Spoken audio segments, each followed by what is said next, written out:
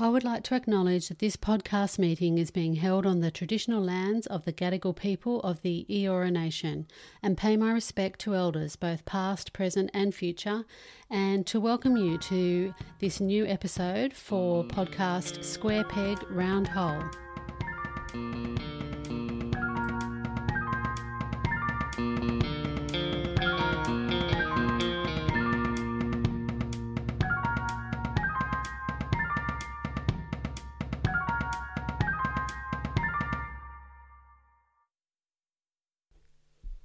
Welcome to Square Peg Round Hole, the podcast where we discuss diversity and how to embrace our neurodivergent kids at home, at school and in the workplace.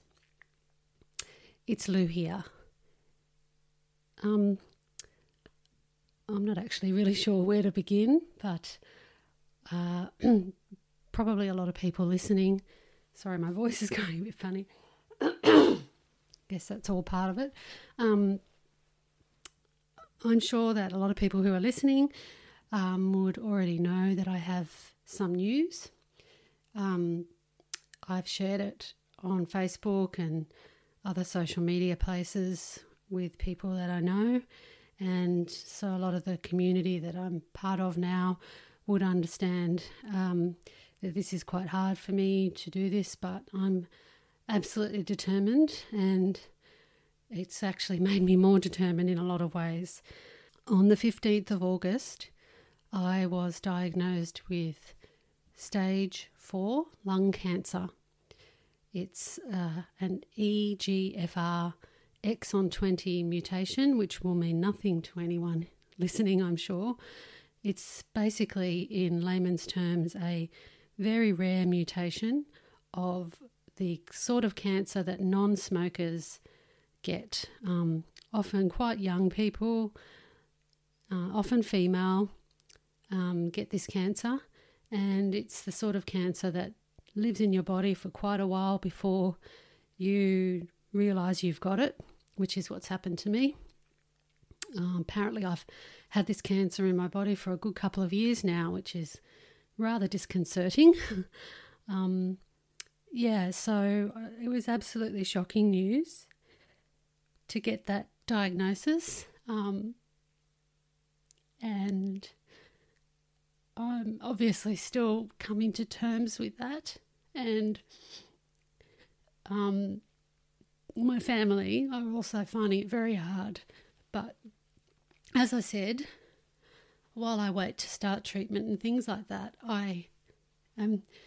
what I've found is that I'm actually still very, very determined to continue this work that I started to help the neurodivergent community, so that, especially for future generations, that we can try and achieve some changes so that neurodivergent people, can be more included and accepted and understood and have a good life. And I still want that more than ever.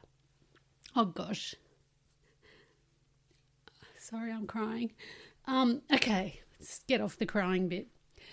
Okay, back onto it. So anyway, I have this diagnosis, and it's just something I have to do and live with now. And I just got home actually yesterday from hospital, where I had a procedure that's going to make me more comfortable, as I was getting quite breathless with one of my lungs was filling with fluid. So they've fixed that for me now, and I'm waiting to start treatment.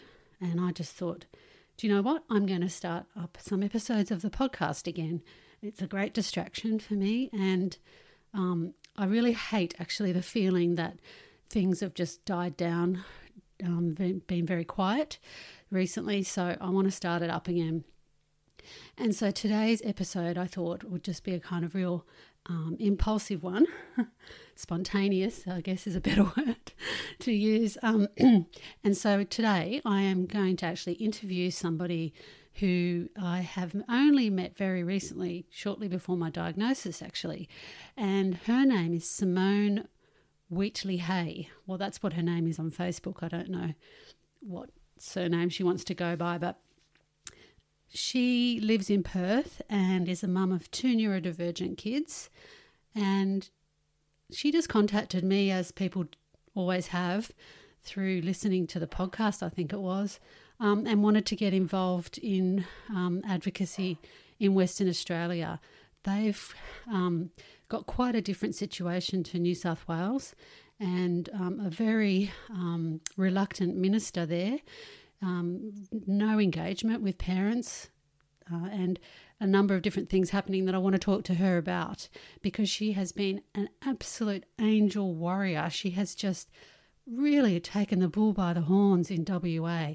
She's always posting, she's always writing letters and emails and engaging with the Greens Party there. And so anyway, she's brilliant, and I want to have a chat with her. I'm going to stop rambling on now because I think I might have rambled a whole heap. So how about we get on with this, and you can have a listen to somebody who I think is a real up-and-coming parent advocate of the future. It's Simone Wheatley-Hay. So let's have a chat to Simone.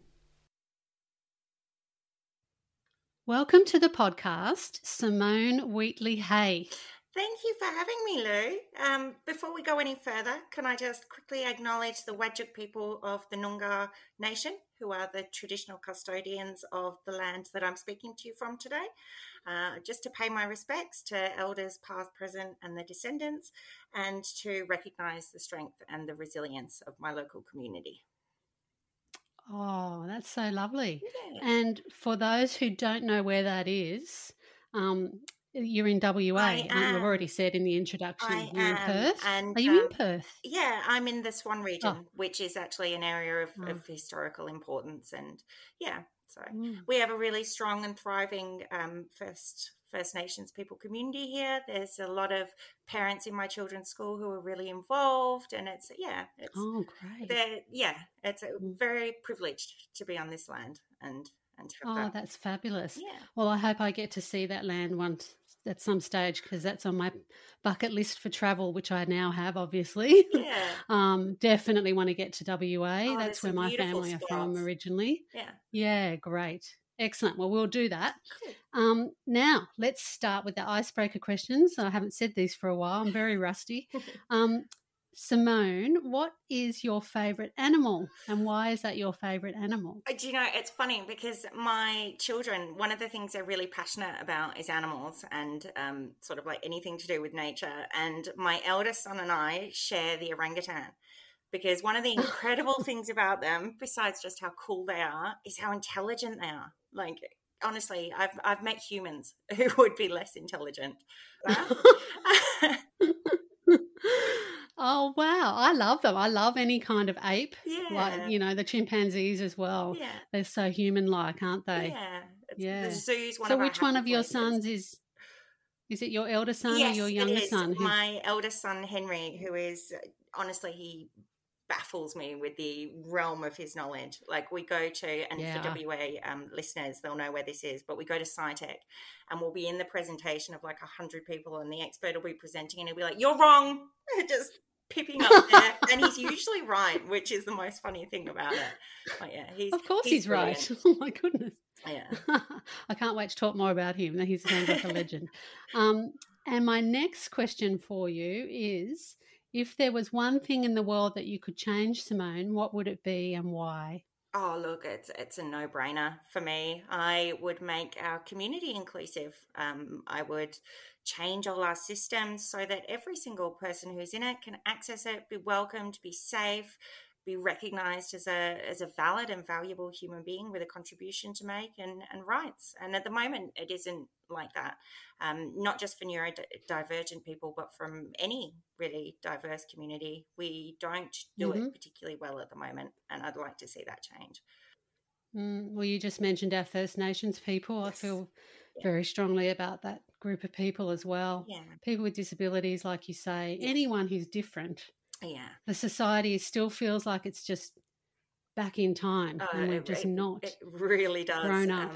One of our members actually said to me the other day that WA feels like we're in a 1950s time warp, and I can honestly, in so many ways, relate to that. I'm sure you're aware, but the Disability Royal Commission is actually in Perth as we're speaking. talking about the overrepresentation of First Nations people in prisons here. And it's horrifying, and it's a cause that's quite dear to my heart, because that's kind of originally where I got into this kind of thing.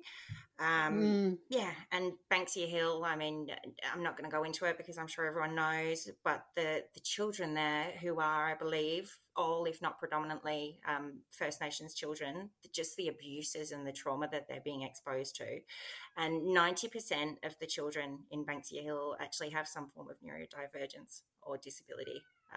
So it's devastating, and it needs to change. We can't keep allowing people in our society to be abused and neglected and exploited. And yeah, time's up. We're not doing that anymore.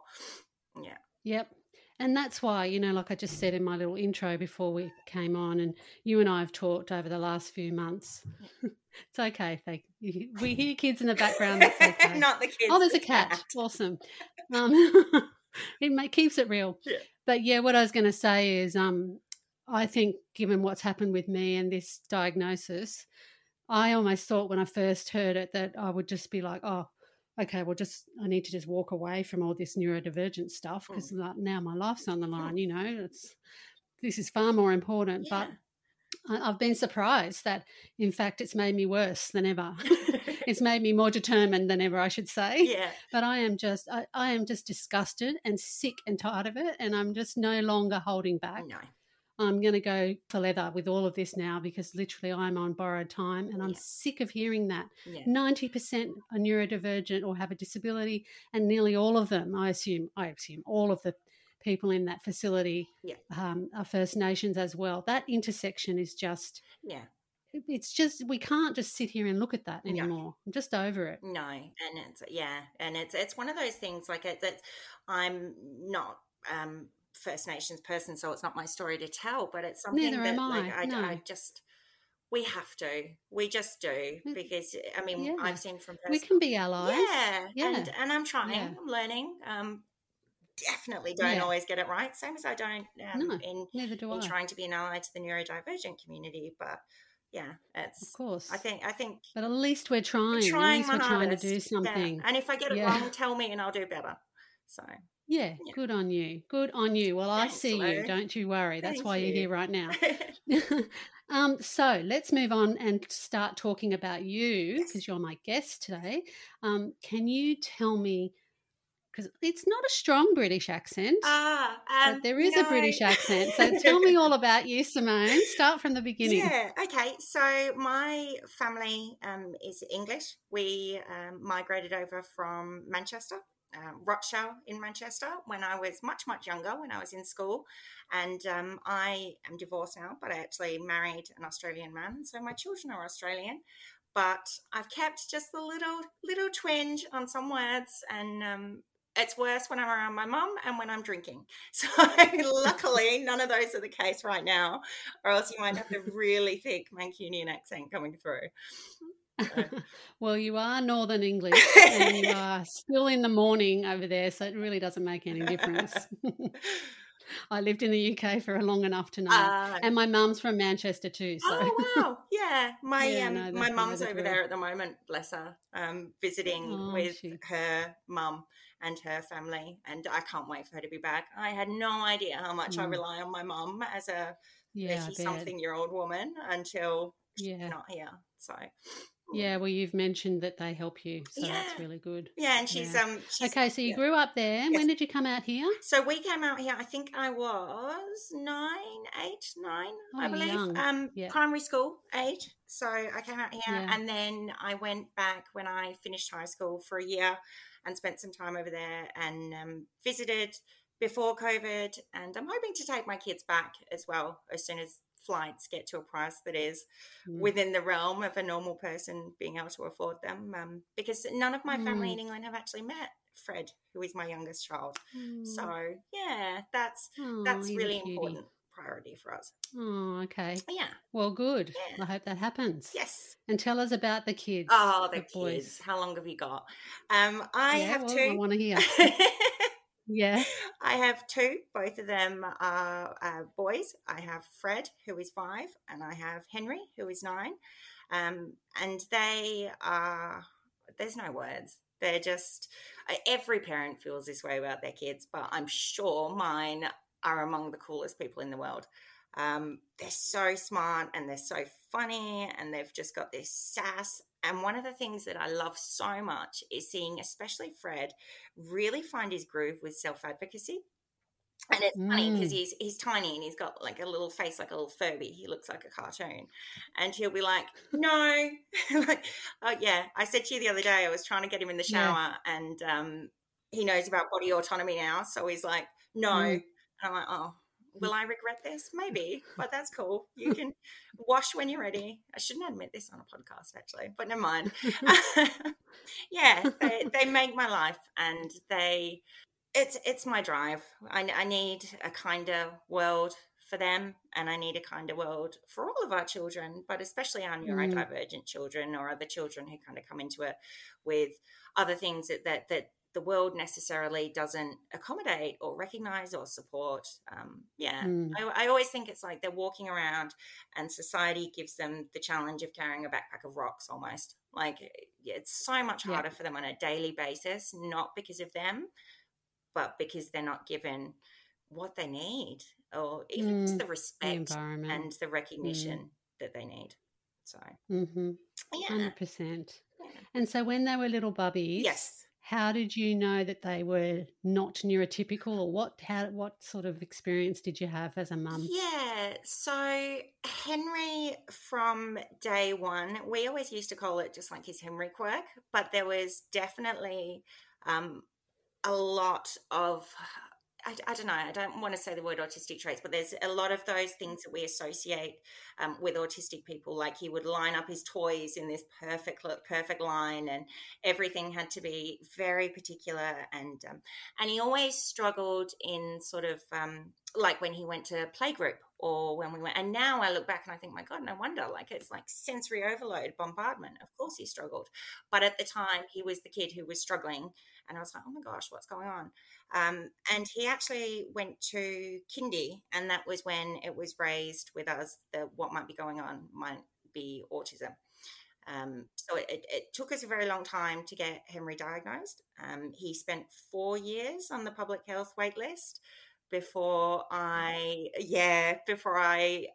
had to get him privately diagnosed.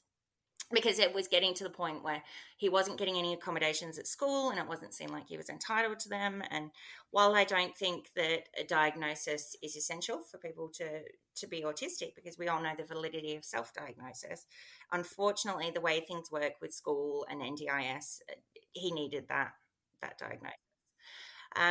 Fred, again, school was really the flag. Fred's tends to be, his sensory profile is probably the thing that people associate most with him being autistic. He's very sensitive to sensory input. He's very sensitive to becoming overwhelmed.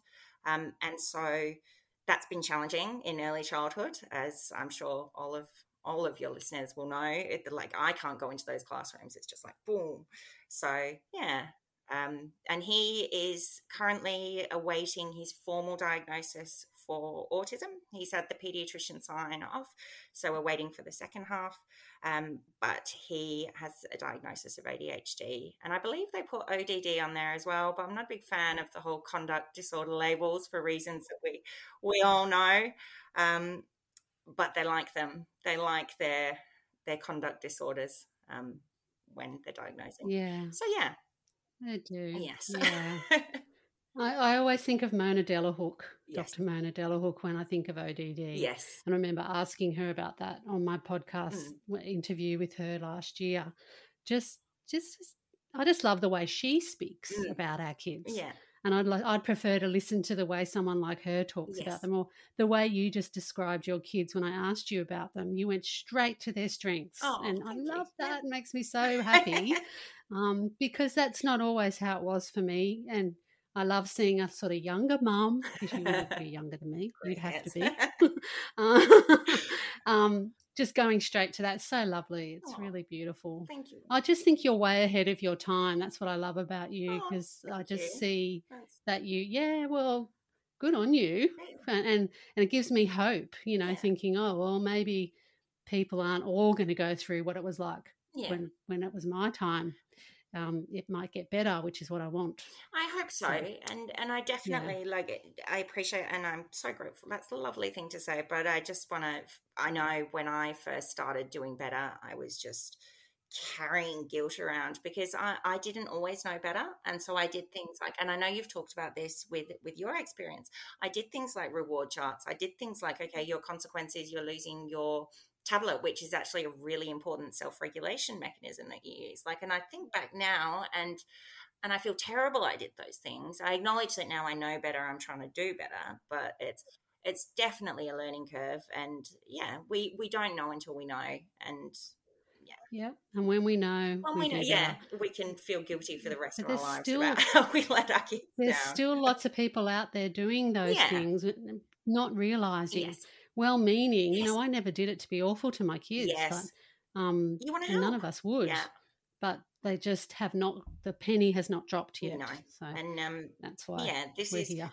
It's something I'm really passionate about. Is sort of, I don't know, almost saying, hey, I was you. Like, I was there. I even, my kid did, I think, 2 sessions with a practitioner who I didn't know at the time was ABA. And even if I had, I wouldn't have known what I know now about ABA. But like, I made all the mistakes. And I'm grateful that my children have got the emotional, I don't know, warmth, I suppose, and compassion and empathy to recognize that, I do make mistakes. Yes, I did make some whoppers, but I'm trying my best and I'm really sorry and let's do better. They'll forgive you. And they're such beautiful, forgiving people. They really are. My eldest son, Henry, always says, in this family, we give second chances. And that's just, honestly, every time he says it, my heart just swells. Oh, I love him. Oh, that's wonderful. That's my Liam's always talks like this too. That's so lovely. Excellent. And so we got to the bit where they've been diagnosed and tell us about the sort of barriers you've had at school and or the wins you've had as well, the things that have gone well. And what you've learned. So, I mean, I'm not going to mention school names, but my children actually were at a different school. Henry was there I think he was there in year 1, I believe. It might even have been pre-primary, all the way through until last year. And it was a very traditional WA school with their positive behaviour support and their class dojo and their buddy classes and their traffic lights and all the things they do. And he coped okay for a couple of years. I mean, he was always and these are the school's words, not mine. He was always behind. He was always not at the developmental level they expected. And again, reflecting back, it's because those standards aren't inclusive of neurodivergent difference, and they're not respectful of it. They see this one child who I have never actually met a child like that, by the way, and they use it as sort of the benchmark measuring. So he was struggling a little bit, but kind of ticked along.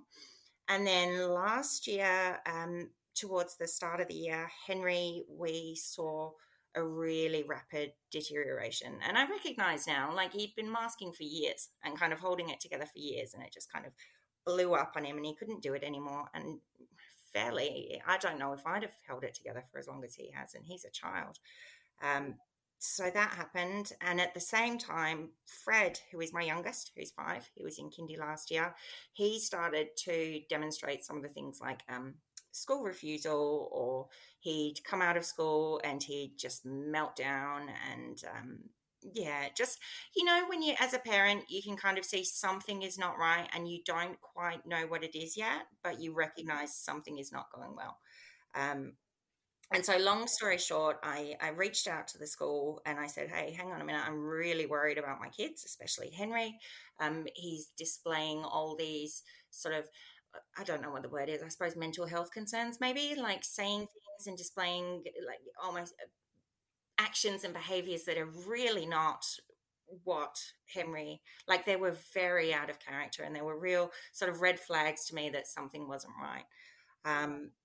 And when I kind of talked to him a lot about it, and I did my background work and I did a freedom of information application and I spoke to an advocate and I made all the phone calls, it turned out that it was actually behavior management that was giving him a lot of anxiety.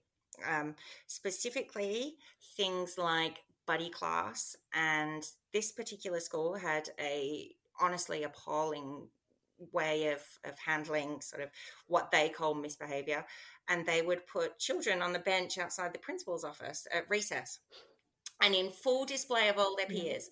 So like that's not okay with any kid, but for a child who is already sort of struggling with self-esteem and is very aware of how they're maybe a little bit different from a lot of their peers, it was just a nightmare. And he actually, it just stands out like an absolute like flag waving in the air to us now. Yeah. But even back then, I remember not realizing, feeling a feeling that's not right, but not really truly seeing that as abuse. Yes. As I see it now. Yeah, and I'm the same. I consider it abuse. And it kept happening, and my child had, for want of a better word, a breakdown. And so he spent 6 months just in pieces. He couldn't go to school. He could barely leave the house. There were times when his meltdowns got so, and I hate the word violence and aggression, but I can't think of any others on the spot. They got so dangerous for my other child because they were so big and explosive that my other child would have to go and stay somewhere else because it was so unsafe for him to be there. And none of this had to happen. Like, yeah, children of his age don't experience severe mental health issues for no reason. And so on top of the school thing, we ran out of NDIS funding. So I could no longer get him things like mental health support or the things that he needed, like OT. And we had amazing providers who actually continued on pro bono as long as they could, which just touched my heart forever. But also the public mental health support for children here, CALMS, wouldn't see my son because he's autistic and they don't like getting involved with children with a diagnosis. And then NDIS won't cover the mental health side because they don't see it as related to it. Just felt like we were just drowning almost for months and nothing was getting better. And then I was actually on a Facebook group and I came across Dr. Green and Dr. Green's his CPS, which I know everyone listening is familiar with. And that was really the point at which I feel like it turned around because it kind of led me into finding out more about how I could be affirming of my children's identity and their needs and how some of the things that I was doing was making things worse without realizing it. And I honestly, I say this to everyone, implementing the strategies and the tools that Dr. Green developed and teaches and makes available for free on the internet, which is amazing. Like, who does that? I don't know if we'd still be together as a family now if I hadn't come across that. And members of and Facebook really, and the Facebook communities and things like all these amazing autistic adults who give so freely of their time and energy just to help us do better for our kids. There's so many groups out there like that. Groups like Square Peg, where you can kind of meet a community of people who want to help each other do better and learn better. And just it kind of all fell in place. And so it's been a slow process, but we're getting there. And we're back in school, only part-time. And that's been a battle too. And I'm not sure if we'll talk about it later, but it's been on the Square Peg group. So I'm sure a lot of people are familiar with it. We're getting there. We're not perfect, and I can only fix things for my children at this point in time, but I feel like we're definitely on a healing path to putting the pieces back together. Oh, that's so good. Now I'm just going to press pause because you can probably hear my dog. Okay, so we're recording again. Okay. Got to get my breath back. This is how breathless I get. It's ridiculous. Didn't even go up any stairs or anything. Okay. So, Simone, that is so interesting that the only thing really that really helped you when you said, as you said, you were drowning in all of this ABA, behaviorism, wasn't working, distress, mental health declining, all these awful things happening. And the only thing really that sort of got through that was CPS. Yes. And Dr. Green arriving. And he is our he's a legend, and he's just, there's no words really to describe what a wonderful man he is. Yes. And how wonderful his program is, and any other neuroaffirming things like the polyvagal theory and other inclusive practices that can be put in place and things like that, and Mona Delahouke and Greg Santucci and all these amazing international experts. But what strikes me about all of that is, as a parent sitting in little old Perth in Australia, you had to find some guy over in the US.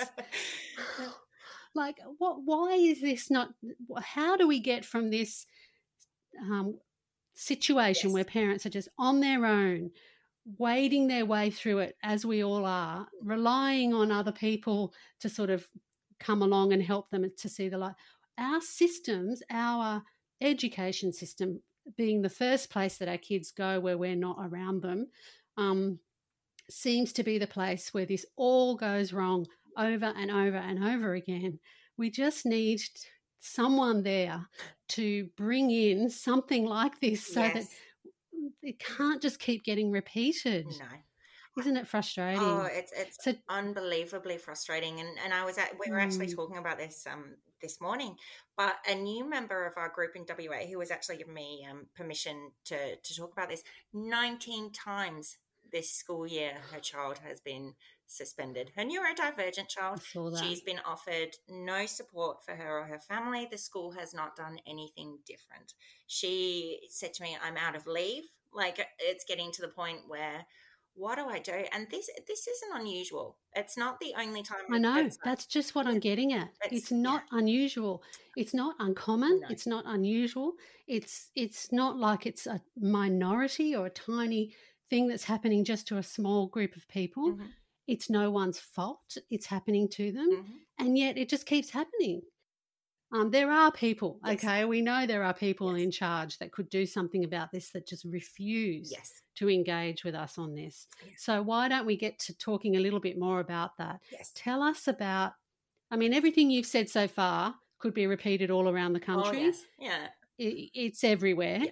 But tell us about what specifically is happening in WA that really concerns you and other parents in WA. Yeah, so there is, and this was noted in the commission when Stuart Percival, who is apparently the head of Director and Inclusion but couldn't just define inclusion, spoke. There is no data, there is no transparency, there is no accountability, there is no unbiased, independent pathway for support. It's just the education department and everything that you would normally think, okay, it's not working, let's escalate it, let's speak to these people, they're all part of it. So it's very, very difficult to get any kind of support or help that would involve anyone admitting anything is wrong. So very interesting, because here in New South Wales, we also have obviously behaviourism in place and huge numbers of suspensions and things. However, we do have reference groups for that parents and advocacy organisations sit on, where they consult with and advise and negotiate with the Department of Education around policies that are around behaviourism, that are around disability support and inclusion, professional learning for teachers, and all of those things. They welcome at least a seat at the table for parents to discuss these issues and provide some insight and advice to the Department of Education. So are you saying that the Western Australian Department of Education have completely stonewalled and blocked parents from engaging whatsoever? Yes. And look, I don't know if somewhere there is something like what you're talking about, but I do know I've spent an awful lot of time digging around the Department of Education website and reaching out for help, and I can't find anything.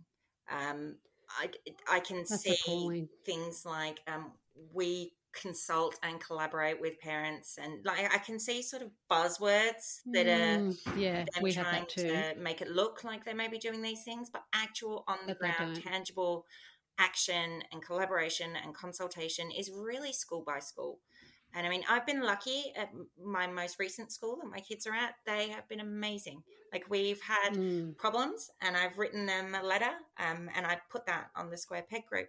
But they came to a case conference, and unlike previous experiences where it's been like, dung, sorry for your feelings, sorry you're interpreting it that way, I actually go, okay, what can we do better? What should we do? How about this? How about that? And I felt respected Very and unusual. heard, and I could see they valued my children as unique and incredible little people, like as all children are. And it should not be up to the school who decides whether or not it works for your kids. And No, because unfortunately, you at the had to moment it go is. through that. You had to go through that hell on earth before, which has left your child traumatized. So there's no excuse. Okay, things are good now. Things are good now for me too. My son's 14. Doesn't undo But that what. doesn't mean that it was awful. It wasn't awful before. So it's about systemic change, isn't it? It's about actually changing things from the beginning Yes. systemically, Yes. not just one-on-one Oh, for sure. and potluck. Yeah. If you get So a decent human to deal with, it's just not absolutely. on. Hi, it's Lou here. I'm just interjecting in this part of the conversation.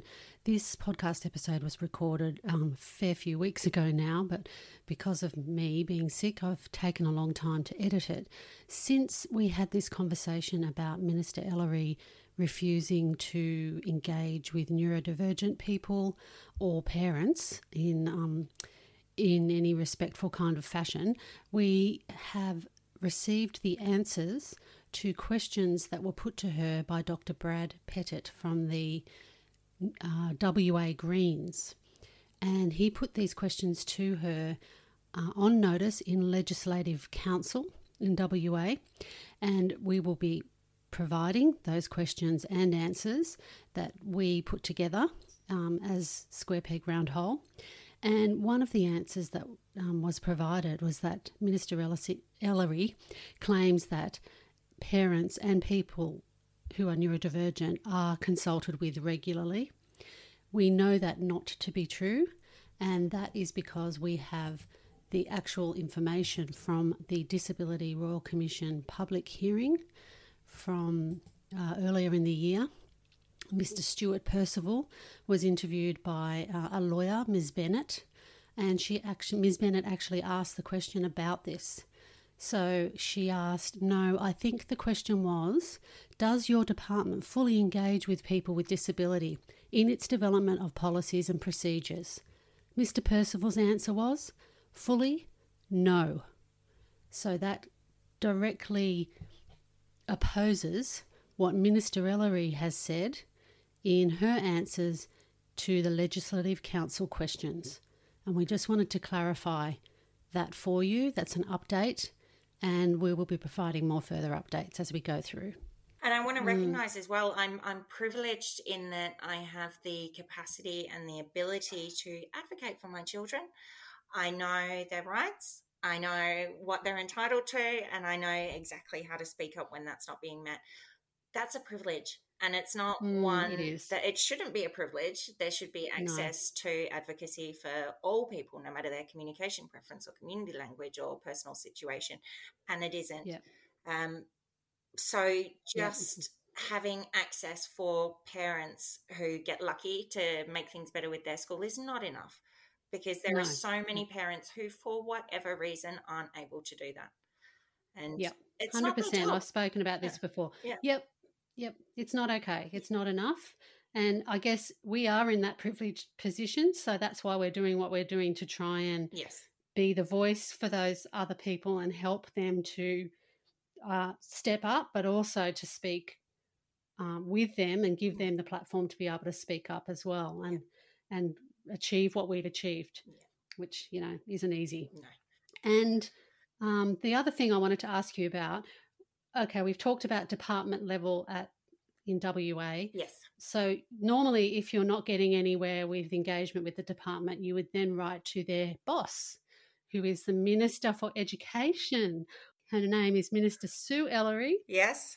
Tell me about the experience of trying to engage with her. Sure. So I myself have written to Minister Ellery's, and I'm going to give her a title out of respect, because that's the only respect she's getting from me, because I don't think she cares about our children.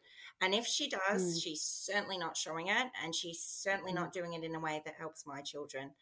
I don't feel like Minister Ellery is accountable to the people of WA, to the people that it is her actual job and her main duty to represent and work for. I don't feel like she is. She and we have both experienced this personally. You comment on her social media, and unless you're like, "Great job, Sue," blocked.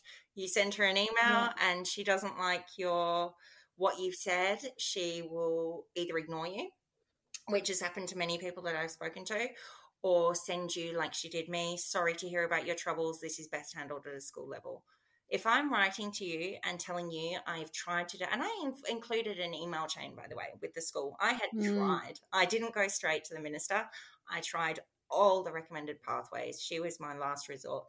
And without telling me she was doing it, she just sent it straight back to the school and sent me a letter saying, "I've sent you back to the school," which is potentially dangerous if people are kind of reaching out for help because they're vulnerable and they're being referred back to their abusers is horrifying.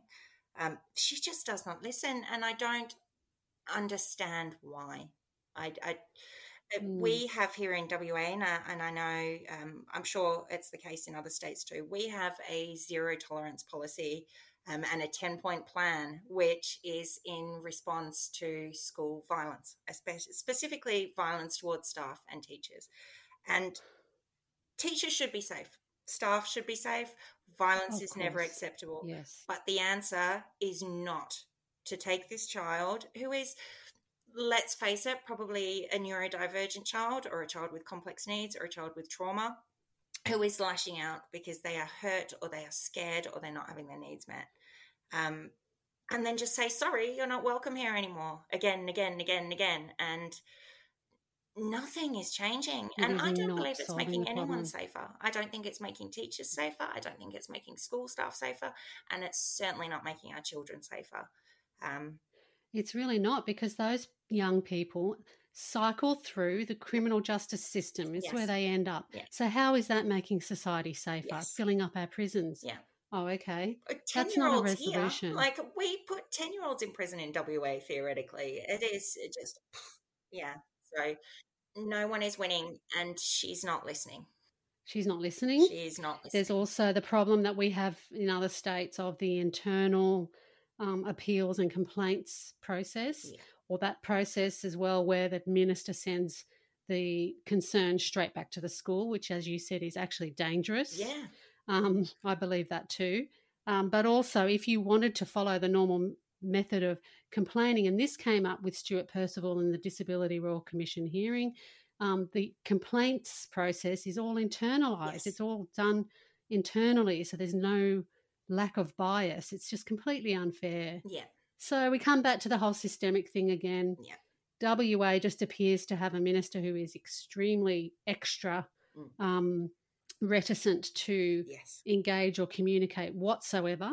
So I think that you and I should take this opportunity to make a call out to her. We are going to give her one more chance, aren't we, to actually meet with us, speak with us, and we're going to be making that request of her publicly coming up. So keep an eye open for that. And if anyone listening here, especially if you're in WA, want to support us in that, the best thing you can do is to sign the CPS petition and help that to get to the 25,000 signatures that we need it to get to. We're constantly posting that on the Square Peg Round Hole pages. There's the central page. There's also the WA page that Simone looks after. And we would just like more and more signatures on that. And we would like more and more letters to the minister in support of what we're asking for. Yep, absolutely. And I always say, if she won't engage with me, don't engage with me, but engage with the community you're affecting. So speak to people with disabilities, speak to neurodivergent people, speak to autistic people. Don't speak to people who are, like if we do that, really, that's going to start fixing things already. So, Yeah, and surely she wants things to get better so that more kids are going to school yes, in WA, you'd hope so. and all of the academic figures look better and Yeah. mental health figures look better. I mean, putting your head in the sand is not going to resolve these problems. No. So let's work together to Yes. try and find some ways Yes. to make things better. We know what those ways are, don't we, Simone? We do. So, I think going back to the orangutans, I'm pretty sure even they'd click. So I don't understand why Sue Ellery isn't listening to her community. And it's not just Lou and I, and it's not just Square Peg. There are so many voices out here saying, change now. Children are being traumatized. Children are being hurt. We're having children who are losing their lives in WA because of the way school is. And no, that shouldn't happen to any child. Certainly not because of something that is clearly and easily preventable through change at a school level. Absolutely. So in the show notes and on both of those Facebook pages, we'll put lots of links and direction and guidance about what we need other parents to do to support what we're trying to achieve. Yep. And we'll get going on this in the next couple of weeks as I'm now home from hospital. Yay! And able to start doing a little bit more. So let's focus on getting something happening there. And if we can even get a response from her, a meeting with her, that would be a major achievement and step in the right direction for our kids, wouldn't it? Yes. Hi guys, it's Lou here again. Just to interrupt again, I have an update for you with regards to a face-to-face meeting with Minister Ellery. Since recording this podcast episode, we have been granted a face-to-face meeting with Minister Ellery and the Director General of the Department of Education. I believe her name is Lisa Rogers. I won't obviously be attending those meetings, but Simone and some other Square Peg Round Hole parent advocates will be attending those meetings face-to-face. Now, we know that we've got those answers back from the Legislative Council questions that were asked by the WA Greens, and that will give us a good platform to further question the Minister and the Department of Education as to where things are going to progress in regards to the inclusion of and the support and care of neurodivergent students in WA. So we are making some progress. This is great, but what we need is more and more from WA residents and parents who care about their kids at school, which is you listening to this now. So please follow the instructions of Simone on the Facebook page. There'll be many links in the show notes, and we just need you to keep up the momentum. Thank you so much. Absolutely. And just to encourage people here as well as writing to Minister Ellery, write to your local MP. Even write to your local council member, anyone who has any kind of importance or has any kind of voice that can help amplify what's going on is just so valuable. And I mean, I've said this to Lou, I'm sure I've written 100 emails to people saying help. And we're getting to a point now, people are not many, I'll give them this, but we've got a meeting with the Honourable coming up in a couple of weeks with a few Square Peg members. We all know the Greens are amazing, and shout out to Brad and Jordan who have got questions in Parliament for the WA Peg people that are awaiting answers. So you never know when the person that you write to is actually going to be the one who can help. So try everyone. You just want someone to listen. That's the bare minimum. Yeah, I was going to say, I mean, you have to really demand it and you have to just keep at it, don't you? Which is what I love about you and noticed about you straight away was like, I was like, oh my goodness, I think she's as bad as me. She just doesn't stop, but you have to. And then look at that. You get a little win like that and that's how it goes. Yeah. Eventually you find allies in there. Yes. It's just a matter of time and just absolute tenacity. Do not stop. But you need the people behind you as well. You shouldn't have to do this all on your own. And I know you've got a few people, especially in the WA group, who have been fantastic. Yes. What we need is the volume now. Yes. So even those who are just sitting in the wings watching all of this going on and maybe not feeling confident to step up, just please follow the instructions that Simone gives you and just do that. And that will be doing an amazing thing to help. Yeah. And Yeah, just to speak here, because I know this is a conversation that Lou and I have had and that I've had with lots of our members. The WA, anyone who works for the public sector in WA is actually not, they have got some really rigid rules around what they're able to Yeah. do. So, one of the things that we're working on is looking at ways that we can support these people who are professionally, for whatever reason, unable to get involved with public advocacy or email their MP. There are things like the petition, sign and share the petition. We can advocate for action without being critical. There are ways, Mm. and Yep. I'm sure, I know Lou, myself, there are so many members. We will help you find ways to advocate that don't risk your job if that's something you want to Yeah. do. Oh, of So, course. Yeah. yeah, just Yeah. put a comment up, put a post up saying, hey, looking for whatever. And we have got some really smart people there who have got really creative ideas. And yeah, we have You lots of really do. members You've who, got yeah, Sarah. You've got, yes, what's that? She's Gary, lovely yeah, and very yeah, knowledgeable. who is Yeah. actually, she's, yeah, honestly puts my advocacy to shame. She sends me a message and she's like, I've done this, and that. I'm like, oh, where have you got the time and the energy? See, there's Yeah, a lot of people that are working we do. hard. That's really Yeah, good. we have some incredible members, and it's a privilege to have met those people. So thank you, Lou, because No, you're very welcome. I'm so glad you contacted me all those months ago now. Is there anything else, do you think, that we want to cover in your episode today?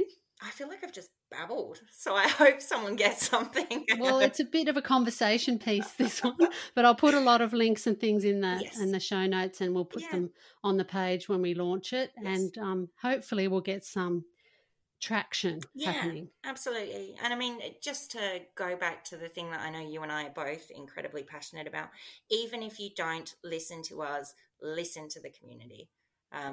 Talk to, anyone who's writing to MPs, please try and include that as a specific ask. Things like engage with autistic-led organisations and neurodivergent people. Just people who have lived Talk to the people this affects. Yeah, they've been to school. They've been challenged by school. They know how it feels to be kids who are not neurotypical kids in schools and how it's a struggle. So even if you won't listen to Lou and I, listen to those people, because they're talking and you need to listen. Absolutely need to listen. That's why we've got a Disability Royal Commission happening right now. Jeez. Anyway, so Simone, just before we go, I just wanted to ask you one thing about the fantastic idea you had about the Disability Royal Commission and a group submission that I think would be amazing for all states to do. But I know you had this idea for WA, so tell us about that. Yeah, okay. So one of the things that the McGowan government has issued as a Premier's circular to all public departments was public sector employees aren't allowed to give submissions to inquiries or investigations, including commissions like the Disability Royal Commission. There is mechanisms for it to be done as a private citizen, but there's lots of be aware of our code of conduct around it. So one of the things that we're hoping to do is submit a de-identified collective submission based on the experiences of basically people in the WA community. Because when I rang the commission and was giving my personal sort of information to them, they said they haven't heard a lot from WA, and they specifically haven't received a huge number of submissions from WA with regards to education. Wow. And it takes time, it takes energy and a lot of people don't have the spoons to do the full-on submission. So we wanted, and Lou and I are doing this together. By the way, she's not taking credit, but she's definitely... I don't feel like I've done anything. But anyway, keep going. So we have set up an anonymous online submission box where people can put in anything from a couple of sentences to a novel about what has happened to their family. And so what will happen is in a couple of months' time, when we're ready to do that, when we've received enough, we will take all of these submissions, which, by the way, are completely anonymous. Not even Lou or myself will see who they're from. There's no personal information collected. And we'll put together almost a compendium or a brief of what's happening in WA schools. And really try and bring it to the attention of the Commission. Because one of the things I didn't know until I spoke to them was they don't do, I believe, and Lou would know better than me on this, so correct me if I'm wrong, independent information gathering. So they won't go onto school websites and pull up policies. They won't look at things that aren't submitted to them as evidence.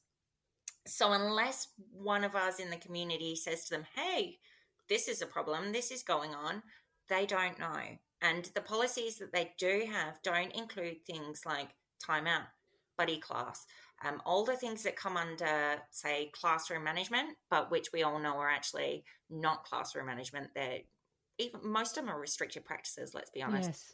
Yes. So we need people to put in submissions. It can be a sentence. It can be, like, as I said, a novel. You can message me directly. You can, I'm sure, message Lou even. Any of us are happy to take it and pass it on, and it'll be used respectfully and productively in a way that recognises the dignity of these children and the challenges and the suffering that they're going through in education. This is so good. Yes. Yeah. We don't want to make these children into victims. We want to make them into survivors, because they're little citizens and they have human rights, and we need to protect them until they can protect themselves. And the Disability Commission can't do anything unless we give them the information that they need. So if you do nothing else and you have something to say, let us know what's gone on with you and we will make your voice heard. Absolutely. Now, a couple of things about that. You are so right. It's not actually evidence. It's about people's experiences. So you don't have to prove that this happened to you. You're not in a court of law. You are sharing your experience that happened. And that can be as little or as big or anything. The terms of reference for the Disability Royal Commission are very, very broad. And so whatever you say, you don't have to prove that you were at that school at that time or say the school's name at all. It's just what happened to you or your child, and just that's what happened. That's it. End of story. The other thing I wanted to say, we have until the end of the year to do this. The Disability Royal Commission will stop taking submissions at the end of the year. So we need to hurry and get them in as soon as possible. So please do that. Please do. I will put the link everywhere so you won't miss it, to put this information in, and we will gather that and collect it and put it together. 1/4 of the submissions that have been collected so far are about education. So something's really not right there if the Commission are telling us that WA are very low on what they're reporting around education, because that doesn't match up with the rest of the country. No. So there's a warning. We need to make sure that it gets actually representative of what's happening. And the other thing I wanted to say about the Royal Commission is that what I learned when I was working in that role as an advocate for the Disability Royal Commission was that a lot of people, and this is just across the board, a lot of people think when they see abuse, neglect, exploitation, that they can only report information about what's happened in terms of whether their child was hit or assaulted or something like that, or whether they have been themselves. That is just a mindset. It's not that at all. It can be about good experiences you've had.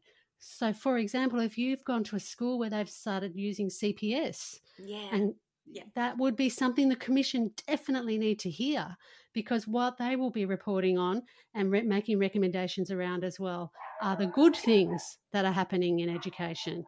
So talking about the good things that you recommend that have been a good experience, but also talking about neglect. And you mentioned before, Simone, that a lot of the things that happen to our kids at school are actually restrictive practices, or they're actually neglectful practices that people think is just acceptable, and it's not. Dojo points is abuse for a child with a disability like our kids. So that needs to be reported for what it is. So that's what I wanted to say. Finally got it out. Yay. Thank you, Lou. So thank you very much for that idea. And I really encourage everyone we've only got a few months left. Please put your submission in, put it in on your own, or click on the link that we're going to give you And all you have to do is write a paragraph on what happened, and that's it, and that's enough. So thank you for engaging with that.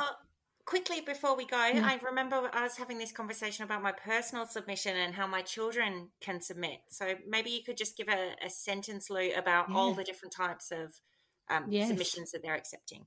So only 6% of submissions have been from children with disabilities.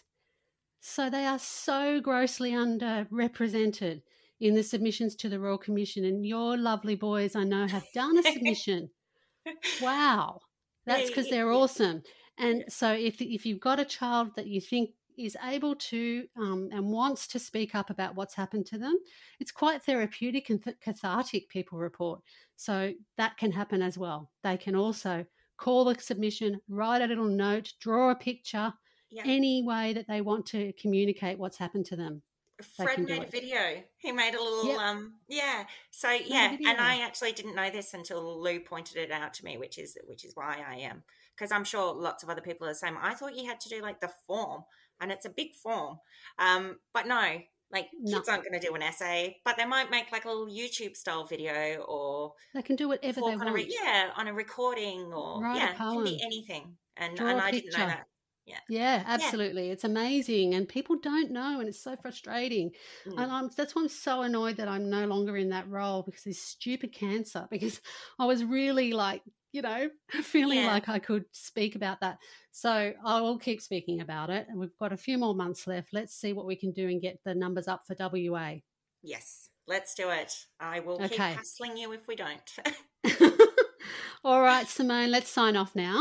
Thanks, Lou. Thank you so much for being here. I'm really glad this is my first post-cancer diagnosis interview. It's been really good. Thank you so much. Thank you for having me. You're welcome. Bye. Bye.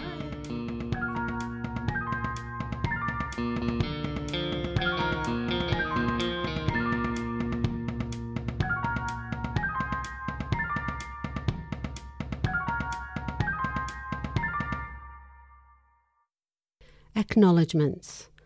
Thank you to Carla Cushell of Carla Cushell Creative for the podcast logo and the website. Editing by Matt Cushell. Images and episode quotes are the work of Jazzy C. Music is also by Jazzy C. Finally, a big thank you to my friends and family for encouraging me. As always, thank you to my partner in everything, Ash Cushell. And remember, just be nice to one another.